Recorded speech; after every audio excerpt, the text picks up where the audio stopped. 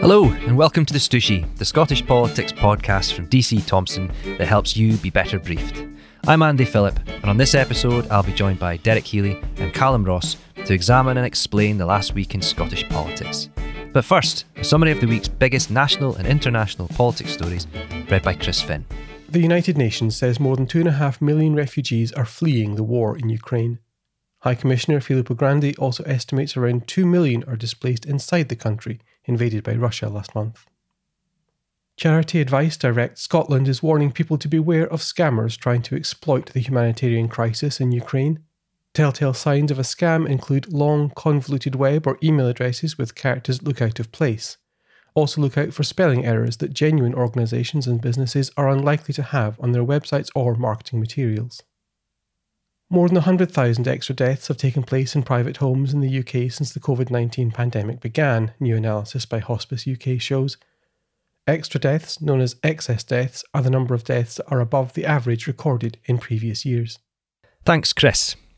Let's start with the latest developments in the sometimes tragic, sometimes mind-boggling goings-on in the Conservative Party under Boris Johnson. Listeners will of course be familiar with the phrase about a week being a long time in politics.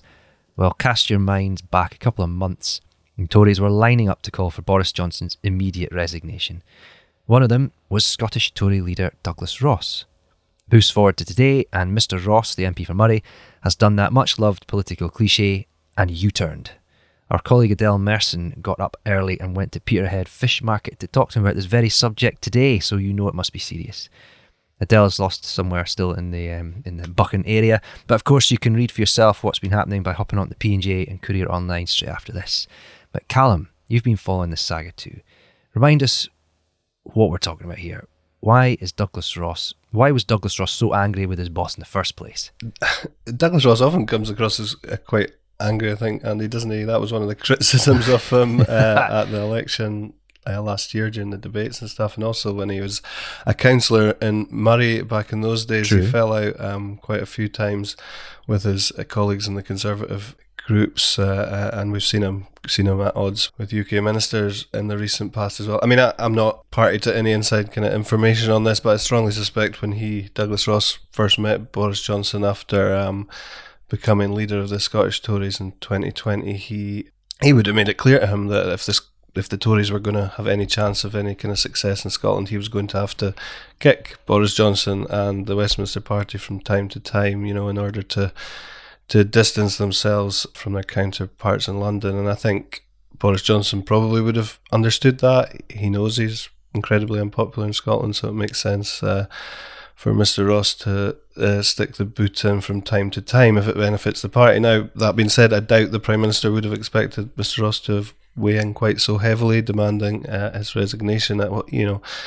As you said, it was a really sensitive moment for the Tory leader over the Partygate allegations. These were obviously claims that multiple gatherings, events, celebrations were held at Downing Street during the pandemic lockdowns when, restrictions were in place, restrictions put into place by Boris Johnson's government.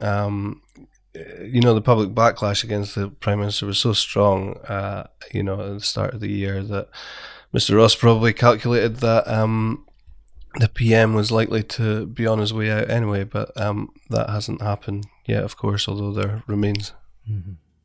It was visceral. It was every day. It was across broadcast, print, everywhere, constantly, all day, and the reaction of outrage.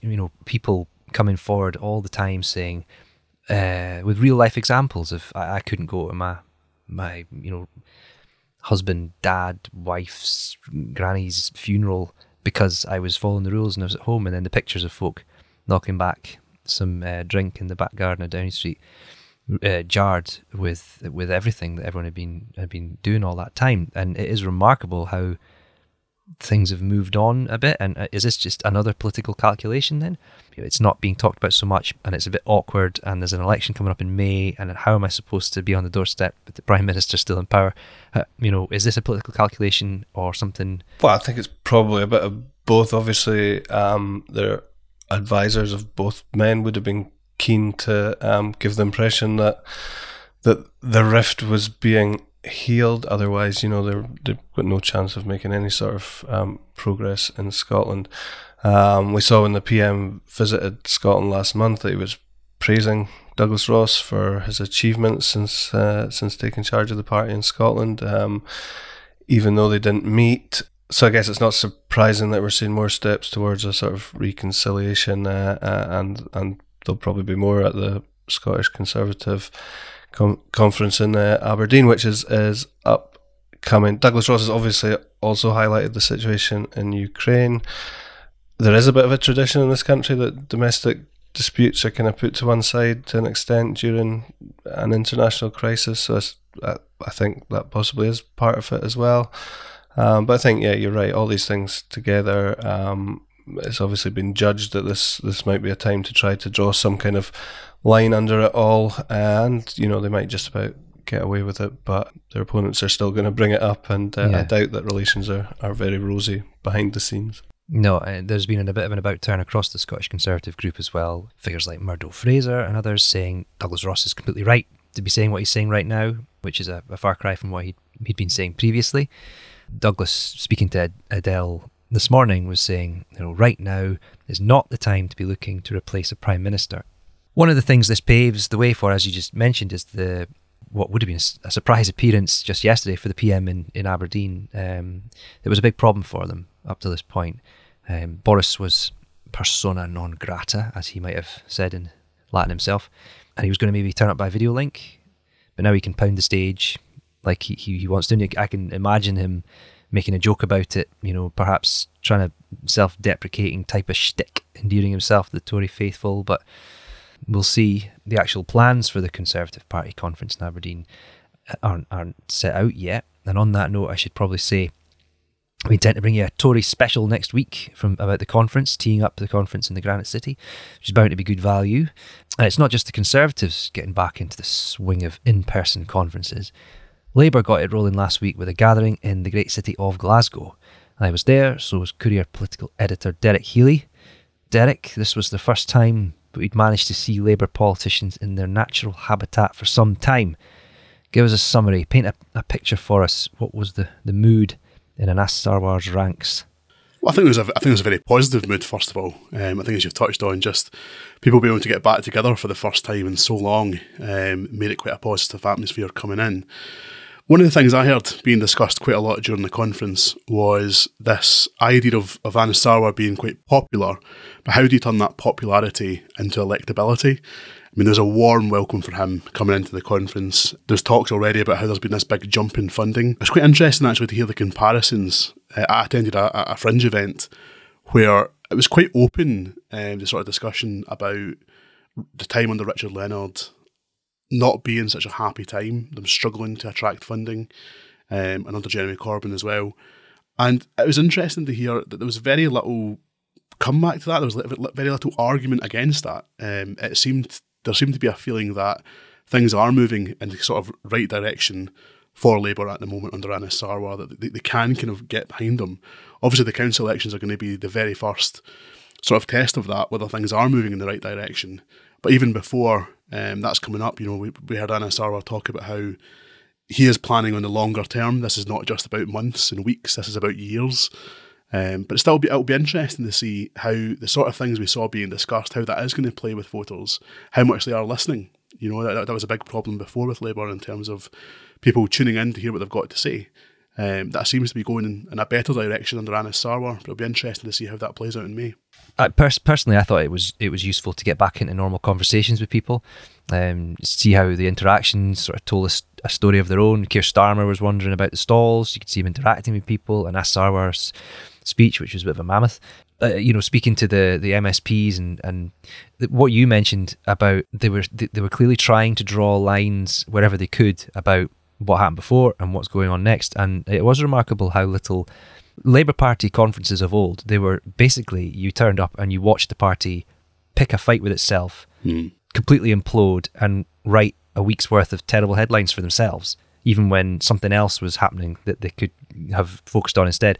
And that didn't happen this time. I mean, it's a smaller affair. It's a Scottish Labour Party conference. It wasn't. I wouldn't say it was exactly buzzing with excitement. I mean, it still was quite low key, and COVID is obviously still, making things a little bit difficult. They still have a mountain to climb. Were there any signs that they're actually going to convert any of that energy and Anas Sarwar's enthusiasm into something tangible? I mean, what are the signs ahead of May? Is this going to be another one where Labour just attack from both sides and don't make any headway themselves? I think it's tough to quantify. I mean, I think it was interesting to hear Anas Sarwar talking both on our podcast and in general about how they are kind of opening up the floor to different styles of candidates, to different ideas of what they can kind of take forward to try and revitalise the party. I think it's very early days. So, I mean, I think in terms of what are we going to see in May, is it going to be a massive change? I'm not so sure. The kind of positive sign, and this is what people seem to be quite welcoming of, is that they do seem to be listening to their own members. They do seem to be willing to open up a little bit to listening to people from outside as well. Whether or not that's going to work, I mean, there's been plenty of parties in the past that have said they're going to listen and then they don't, so who knows? But I suppose time will tell. Callum, you're a man of the north, like me. The proper north, I should say, not that northern powerhouse that they talk about down south. It's fair to say Labour have not been a major fixture in regional politics beyond maybe Aberdeen, really for some time. There's an election in May, as we've said. I mean, are they forever stuck behind the SNP and Tory battle and whatever remains of a Lib Dem tradition in rural areas in particular? Can they break out, basically? Can they make any kind of headway, do you think? I think they've obviously got to hope they can. Like you say, Labour does have some kind of history. If you look at Scotland cities, you kind of see, I always think of it as kind of, there's fall into two categories, basically. You've got your Glasgow and Dundee that were, rock solid Labour forever, and then obviously fairly solid SNP since the 2014 referendum, and then you've got a much bigger mix in Edinburgh, and then you've got the likes of Aberdeen and Inverness, where there's not been the same degree of dominance, and other parties have been able to win seats here and there. When I first started writing about politics in Aberdeen, you'll remember, Andy, it was Anne Begg and Frank Doran were the MPs for Aberdeen North and Aberdeen South. Labour MPs, you had Lewis MacDonald in Aberdeen Central at Holyrood, and David Stewart held the Inverness seat as well for a while. Yeah. And Labour did quite well in Aberdeen City Council initially in the kind of late 90s, very early 2000s, and they're in power at the moment, although they're not the biggest party. I think they might be the third biggest party. So, there's a foothold there, and I think if and when Labour are going to recover, they can win seats in these kind of places, you would think, but they also need to win seats in the more traditional, among the more traditional supporters in the likes of Glasgow, particularly West Central Scotland. I'd encourage anyone on that point who wants to a bit more insight into the sort of Labour Party fortunes to skip back an episode to our Labour conference special last week. Courier editor David Clegg's interview with Anas Sarwar I thought was good. It shed loads of light on the challenges that lie ahead, and there's some really good personal reflections from Anas in there too. And we hope to repeat that feat with Scottish Conservative leader Douglas Ross next week. There's a party here we've not mentioned, actually happening right now. As we speak, the Green Party are meeting in Stirling. It's their first conference in person for a while, and it's their first conference since being a party of government as well. Just it's worth noting that as we speak, they're preparing to meet, and so we will certainly be bringing you a lot more about actually what's been going on there in print and online if you want to log into the Courier or P&J titles in the days ahead. There's one other party we've not mentioned yet, and that's Alex Salmond's Alba party. And the reason for that is because they sank at the Holyrood election, and Mr. Salmond has gone very quiet. His show on Russia Today, or RT, is suspended while at his own behest, apparently, while the government of his broadcaster of choice is bombing civilians in Ukraine. There's no two ways about it here, really, Derek. He needs to formally abandon that platform, right? Well, if he ever wants to, it depends what you want Alba to be. If you want him to be a party that could one day hope to have some elected representatives that are coming through elections as opposed to people just switching their allegiances, then yeah, I mean, I think you probably do need to have some kind of look of respectability about you. Alex Salmond has suspended his talk show on RT for the moment. So, I mean, I don't know the details, but I imagine there's an awful lot of money behind being on the station. That probably plays into the decision to some extent to suspend it for now and maybe see what happens, over the kind of coming months. He suggested that they don't kind of start it back up when there's peace, but a bit like, you know, the idea of having an independence referendum when COVID is finished or the pandemic is over. It's pretty hard to get a tangible thought of what that actually means. I mean, it could be years and years and years until the situation in Ukraine is totally resolved. So I think at some point they could have a tough decision to make, and if you know, it certainly doesn't look as if it's going to be resolved before the council elections, but in terms of future elections, if he wants any kind of hope of convincing voters to, you know, to give them time and to give them a listen to what they've got to say, having that hang over them, it makes it incredibly difficult, I think. One of the few times I've seen Alex Salmond say something publicly on social media, at least, was actually just in response to something Nicola Sturgeon had said about, you know, NATO and potentially closing the skies, and he wasn't very happy with that. And he was talking about, it seems like he really only wants to say something when he feels that he's unhappy with the direction that his old party's been taken. Mm-hmm. You've been looking at some of these wider attitudes and how it's affecting people, and a bit of an investigation last week which shed quite a lot of light on the fringes of political opinion. What can you tell us about what's happening within the Alba party and within the activists that have flocked towards, you know, Alex Salmond and his movement since leaving the SNP or being tempted away as part of the independence movement? Well, I think the investigation itself and what we found maybe kind of speaks to some of the messiness within the party. So very, very briefly, people can find the article on both the Courier and Press and Journal websites, but this was a former Polish politician who was being touted to stand for Alba in the council elections in May. He had a background. We managed to uncover some articles that are written under his name and shared from his Twitter account, which were appearing to justify the invasion of Ukraine as self-defence, and also appeared to be calling for the border of Poland to be moved into the territory currently held by Ukraine as well. So these were quite strong articles and certainly interesting views. I think you could definitely describe them as being pro-Kremlin views. And at a time where I think the whole world is totally shocked by what's actually happening in Ukraine, to have that kind of attached to the party in any way is obviously not a great look. The individual involved was, as a party activist, as a party member. There was some confusion because I think Aberdeen Alba, their Twitter account and a few others had been saying that this guy was a prospective candidate. Alba now say that was a misapprehension and there was confusion there, and I don't think anyone really knew how that was all panning out. They now say he was never a candidate, he is not a candidate now. But yeah, I mean, I think there's definitely, if you look on social media and you look at some of the people who are setting out their stall in their position around Alex Salmond, around Alba, there is a small contingent of them who are tweeting stuff and sharing stuff that seems to be borderline pro-Kremlin. Yeah. There's definitely that element there, and I'm sure that'll be really uncomfortable for Alex Salmond and the leadership of the party. I was just thinking, as you were speaking there, about the political reaction and how swift it's been, the sanctions. Mm. Well, I mean, in my memory, I can't remember anything quite like this. The sanctions on anything remotely Russian, it would seem, but also then how quickly it filtered through all levels of Scottish politics, from, you know, Nicola Sturgeon down to local councils.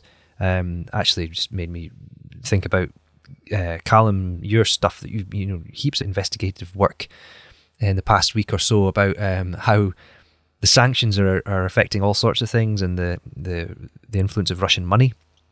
You had a couple of articles in the past couple of weeks about the pension funds, for example, and a remarkable one again this morning about even flights out of Inverness Airport is now becoming a thing. Is it? I mean, can you give us an idea of what the impact is on just sort of fairly humdrum stuff since the Russians invaded Ukraine. I mean, yeah, people's pensions and things like that are now being under the spotlight. That's right, Andy. I mean, I've been waiting for a response for about a week from Orkney Islands Council, because they've got some money. Their pension fund has some money in the Russian Sberbank, Russia's biggest bank, which has obviously been hit with sanctions. So, even a pension pot in Orkney is connected to Vladimir Putin's regime in some ways. And we've seen a controversy about a flight out of Inverness Airport, which seemed to have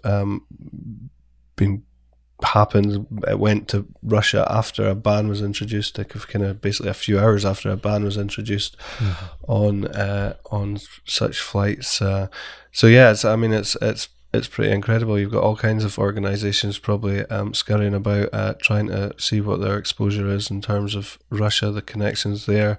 Oil and gas industry obviously has major links to oil and gas companies in Russia. We've seen BP and Shell kind of making statements there as well. So it's I think that's going to continue too, isn't it, over the coming weeks? Yeah, well, on that note, if you were on that flight from Inverness to Moscow and you want to give us a ring, get in touch, all the usual channels, and we'll have a chat.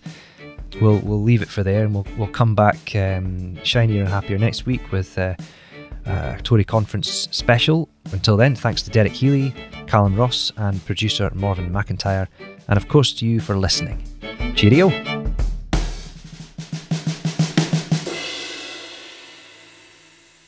The Stooshy is the politics podcast from DC Thomson, designed to help you understand the implications of what happens in Holyrood, Westminster, and our communities so that you can be better briefed.